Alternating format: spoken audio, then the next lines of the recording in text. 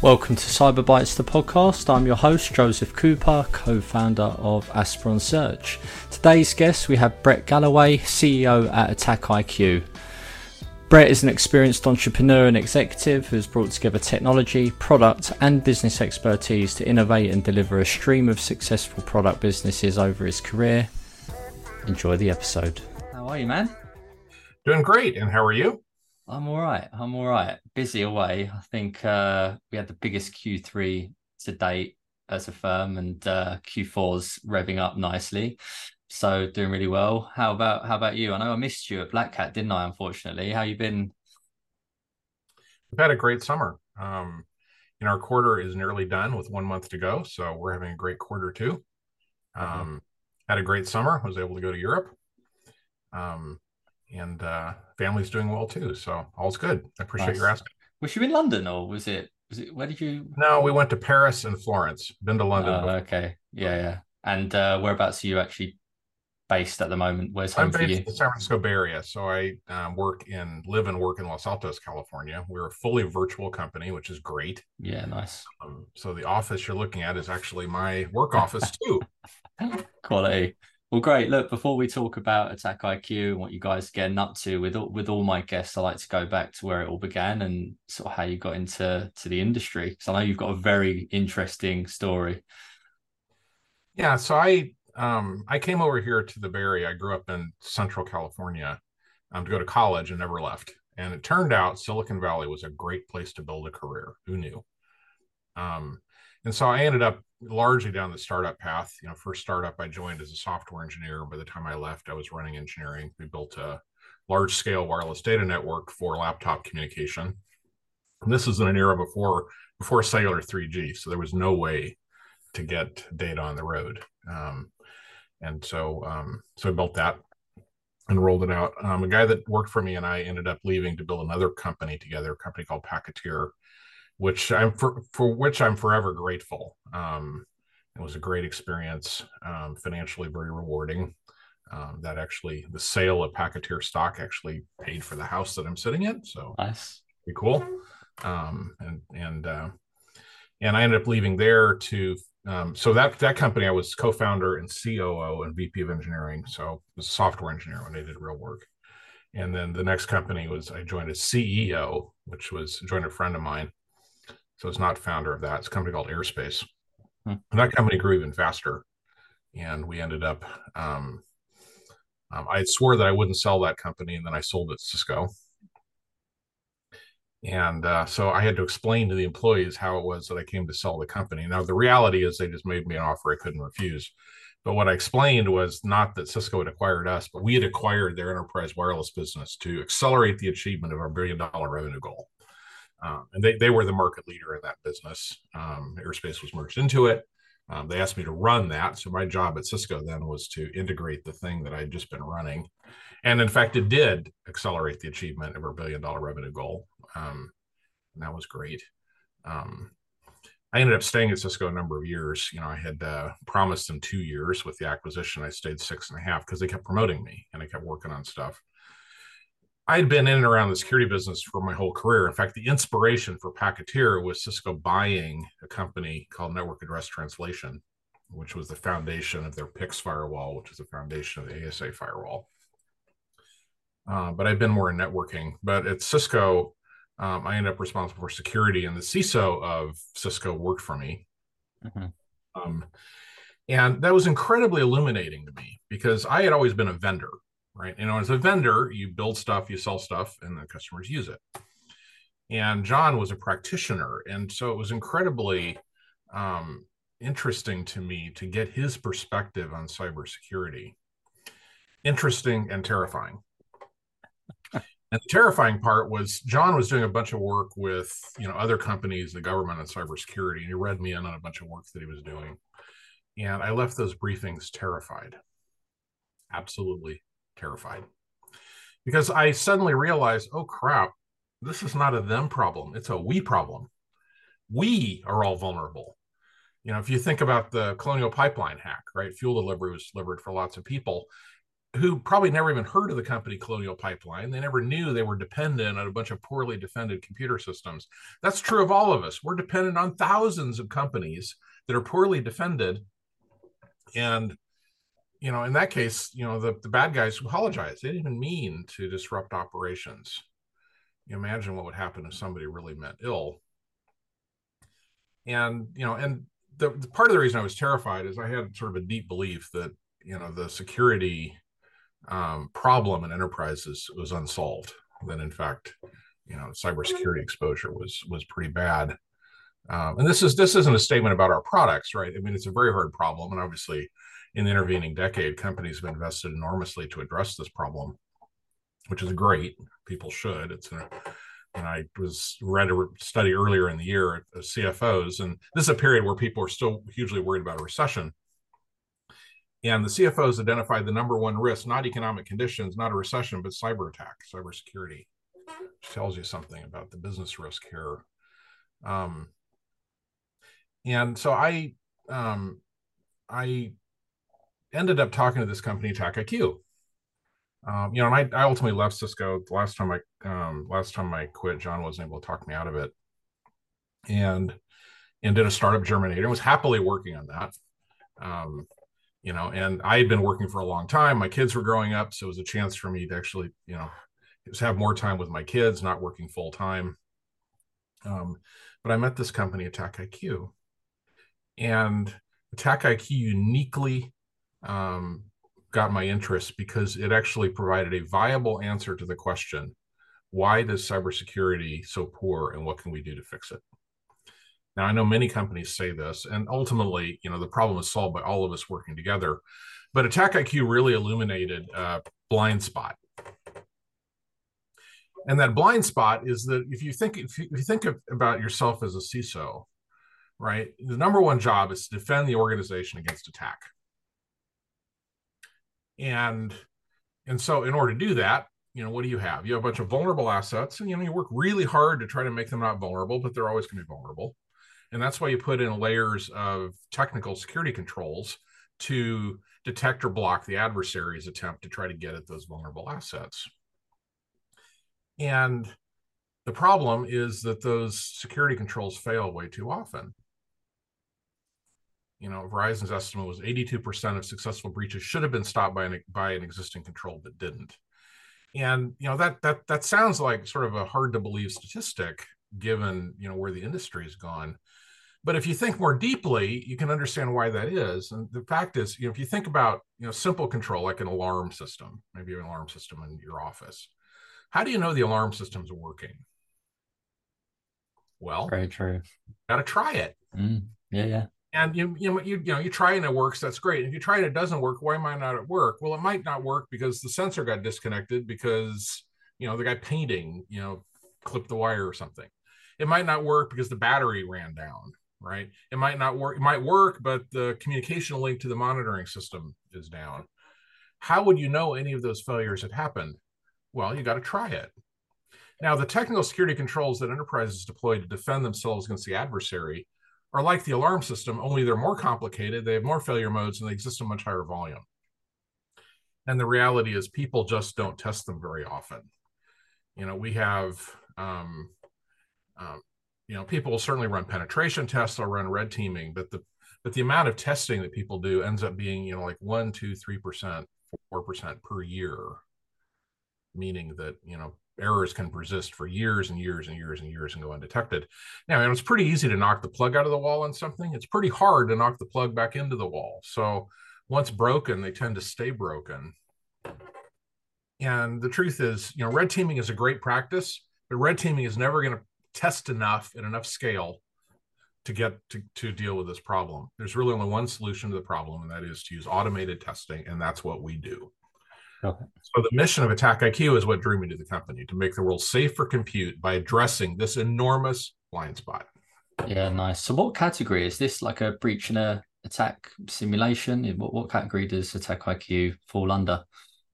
It's a great question. So Gartner named our category breach and attack simulation. And so that's the category we compete in.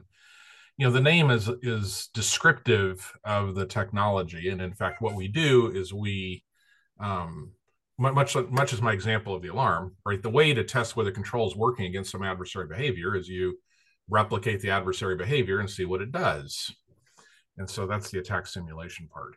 But our core use case is focused on technical security control validation. Got it.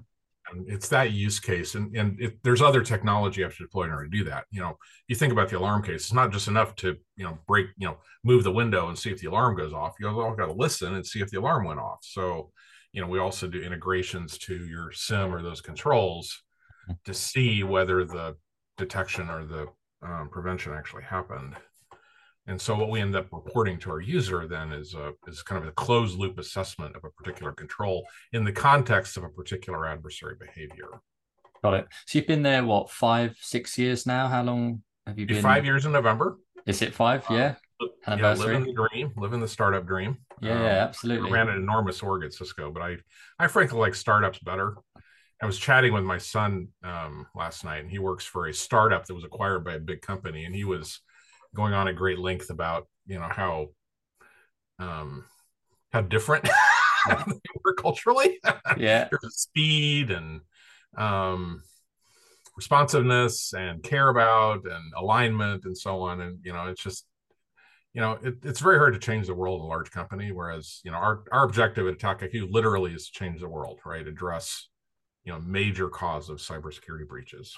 Yeah, such a unique DNA working for a startup. So you didn't co-found AttackIQ. How old is the business, and when did you then eventually join? So the company is 10 years old, roughly. Yeah. I joined 5 years ago, so well into their journey. Yeah. It isn't that important to me that it be my idea. I mean, I come up with good ideas. I come up with bad ideas, but frankly, ideas are kind of overrated, right? I think Edison said your genius is, 2% inspiration, 98% perspiration. That's absolutely true, right? It's the execution of the idea that matters, and so, I like the team, I like the mission, and, I liked the problem space. I mean, I think, clearly, we're not a charity, so we're in business to create value for our customers and create value for our investors and for ourselves, and that's the deal. And it's a great experience. Both at Packeteer and Airspace, it was wonderful to be able to talk to an employee about how they were able to use stock sales to pay off their house, or accomplish some other life objective that they would not have otherwise been able to do. How have things evolved over the last 5 years? Well, we've grown the business a lot. Our product has gotten a lot more sophisticated. We have historically sold, mostly to large enterprises. We sell software to pretty sophisticated security organizations so they can actually stand up a security control validation program. We've recently announced some pretty exciting products that I think really extend the reach of the technology. One of the mega stories in security in the last couple of years have been services, right? Security is complicated. We're seeing the growth of MDR, managed service providers, who are able to help many customers deal with the complexity of defending themselves better than they could do by themselves. Given the complexity of the solutions, given the obvious talent shortages, et cetera. So our solution was very, very large enterprise focused. But we realized, as we've continued to work, we built a lot of intellectual property around sort of the practice of security control validation. What kinds of things, if you test them, you tend to find broken, et cetera. And so earlier this year, we launched a product called AttackIQ Ready. Yep. So it's a breach and attack simulation as a service solution, where you just deploy, one or a small number of our agents, and we run it. So the experience is much more like a pen test. We hire, a company to do a pen test of our stuff periodically. Mm-hmm. And what do we get? Well, we hire them and they send us a report, and we count on them to know what to test, and we hope they did a good job. Now we know what to test, at least at baseline level. And so the customer experience of Ready is they install this to get a report. And so obviously the idea is to be able to extend the reach of our solution to companies that can't really stand up their own program. So we're pretty excited about that. Mhm. This also opens up new routes to market for us as a solution. It's much more suitable for partners. So there's a lot of interest in the solution from managed service providers, uh, cyber insurance providers, um, and so we're pretty excited about that. Yeah. Even enterprise customers have a use case for this. We have one customer, for example, that um, is not able to deploy agents in their entire infrastructure, and so and this really leads into the last product that we deployed that we showed at Black Hat, which is AttackIQ Flex, Mhm. which is a downloadable agentless solution. So you basically just download a test, run a test, and get a report. And so we're pretty excited about that product too. As a way for people to get a taste of our technology, for enterprise customers, ability to test in places in their network where they can't deploy agents, kind of a test in a briefcase sort of solution. Um, and we think the combination of our enterprise product Ready and Flex really democratizes testing, and really makes security control validation something that anybody can do. Yeah, absolutely. Obviously, the CISOs are looking to save time and money, right? I did see on your website you are quite open about how you are saving money for your customers. How exactly do you do that? It's a great question, and we actually hired analyst firm to answer the question: how do you create value for customers? Value measured in dollars, not value measured in amorphous marketing speak. Mm, And there were three basic buckets of value that our customers identified. One was obviously improvements in their risk posture, and that's great because that's the whole point of the company and the product. So I'm glad they said that. Two was actually our AttackIQ Academy. AttackIQ enjoys a deep relationship with the MITRE Center for Threat Informed Defense, which is the public-private partnership that MITRE created to further develop the attack matrix. We're co-founding research partners of that. And so that's one way in which we give back to the community. Another way we give back is our academy. And so this is an online learning community of highly consumable, but very high quality training content in various practices in and around our product. For example, one thread there is we'll do like training on the various projects that the MITRE Center does. We have a learning path on purple teaming, obviously learning path on MITRE ATT&CK, learning path on BAS, of course. And these are not AttackIQ commercials. This is actual mm. consumable content for credit. And so anyhow, so what they identified was the avoided cost of security training by using Academy was a significant value driver. So that was cool. Yeah, And the absolutely. third source of value was staff savings.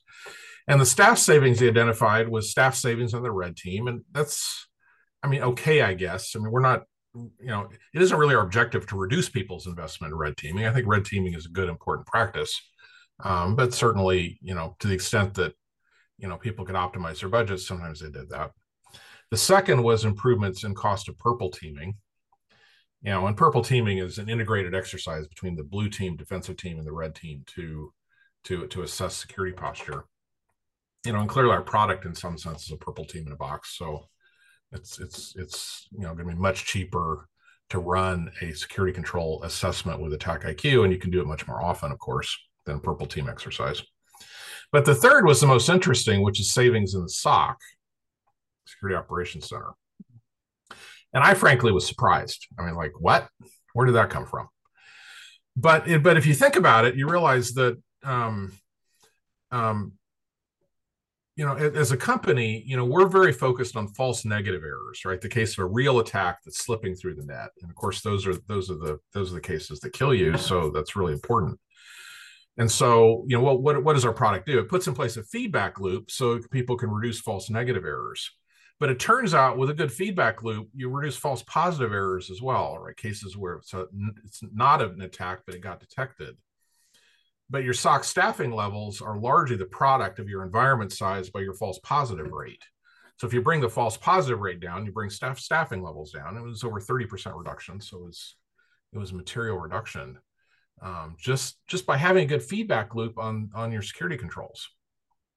Nice. With such a big mission and such a big problem space, like what, because obviously there are other startups popping up as well. I know you're like a bit further along Series C. There's a few Series A popping up, as you know, but um, as cyber attacks are obviously increasing, it's getting more sophisticated. Like, how are you guys evolving with that at Attack IQ? It's a great question. You know, the the good news is that adversary behaviors do not evolve anywhere near as quickly as vulnerabilities, for example. So new vulns pop all the time, right? I just updated my iPhone because of some new 0 days. Whereas certainly the MITRE attack matrix is expanding, but it's expanding much more slowly, and that's good because you're deploying security controls, and if the adversary behaviors were evolving rapidly, you wouldn't have anything you could do because those controls just can't evolve that quickly. So adversary behavior is more stable. And furthermore, the fact that the MITRE attack matrix exists means that our customers don't have to trust that we somehow have like deep and proprietary knowledge of adversaries. The truth is, the whole industry knows, and adversaries know what techniques work, and they keep using them over and over again. So the first answer is, some sense, there's really nothing new except pervasive failure. And to that point, we did a survey of our customers, and over 75% of the customers, over 70% of the customers reported at least 25% of their controls weren't working at all, and many more than 25, right? 30, 40, 50. I mean, one customer reported on a blended basis 65% of their controls were not working. And this is not Joe's Pizza Parlor. These are large, sophisticated enterprises that have pervasive security control failure. So I think that's actually the real story here. And the vendors obviously are continuing to adapt, and we're continuing to develop, extend our content library. But our real focus as a business is on just extending the scope of our solution so our customers can test more customers can test more effectively. Yeah. Was there any feedback as to why those particular enterprises did have such a high percentage of security controls not working? Like, was there any particular reasons for that? I mean, it's all the reasons, right? Sometimes, the products are misconfigured. All too frequently, people assume that products are magic boxes, but they need to be tuned.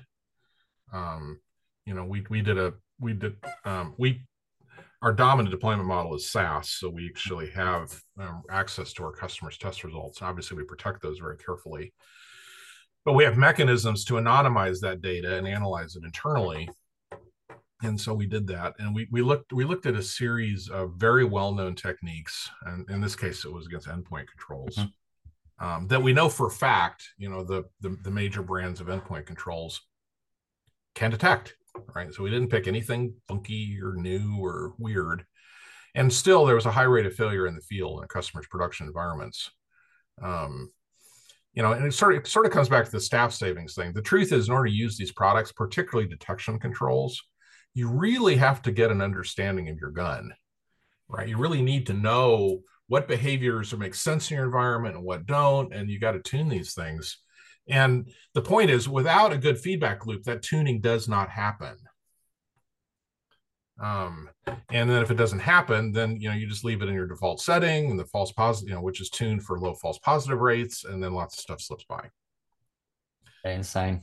So that's one reason. Another reason is all IT systems are subject to entropy, right? Things break, things get misconfigured, things get turned off, and that just happens at some rate over time, and so things fail. In some cases, sometimes even the products are bad. We had one customer, who tested their DLP solution, and it just didn't work, did not do what it said on the side of the tin, so they were kind of upset. But I'd say, this is not really about vendor testing. It's really about, equipping our customers to be able to use, what are, in the main good, solid products, but complicated products, in a really effective way. Yeah, awesome. Brett, is there anything you'd like to finish up on in particular? I know you've obviously announced the two recent product releases.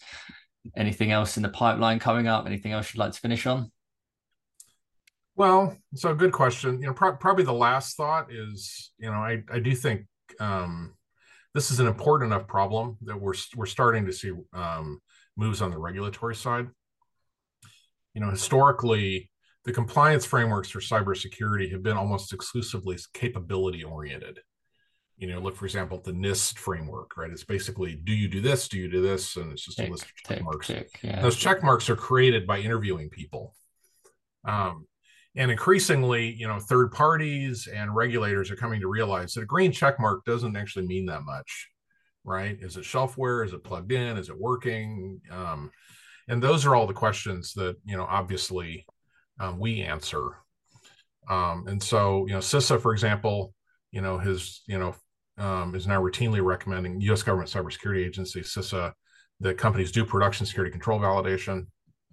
In Europe, DORA is requiring companies to assess their security posture. So we're seeing in a number of countries, a number of ways, organizations realize that it's really important to make sure this stuff is really working. And this certainly explains why there's also interest in our solution from a cyber insurance perspective. Cyber insurance underwriting risk is high, prices are going up.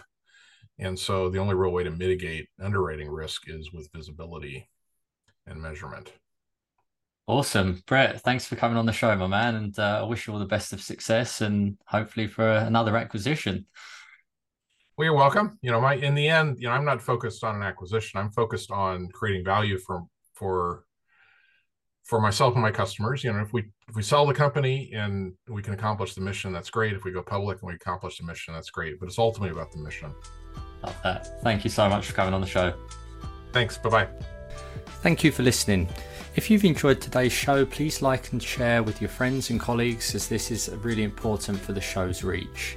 If you'd like to be our next guest or are interested in Aspiron Search's staffing solutions, please get in touch directly with me or reach out to us via our website www.aspironsearch.com.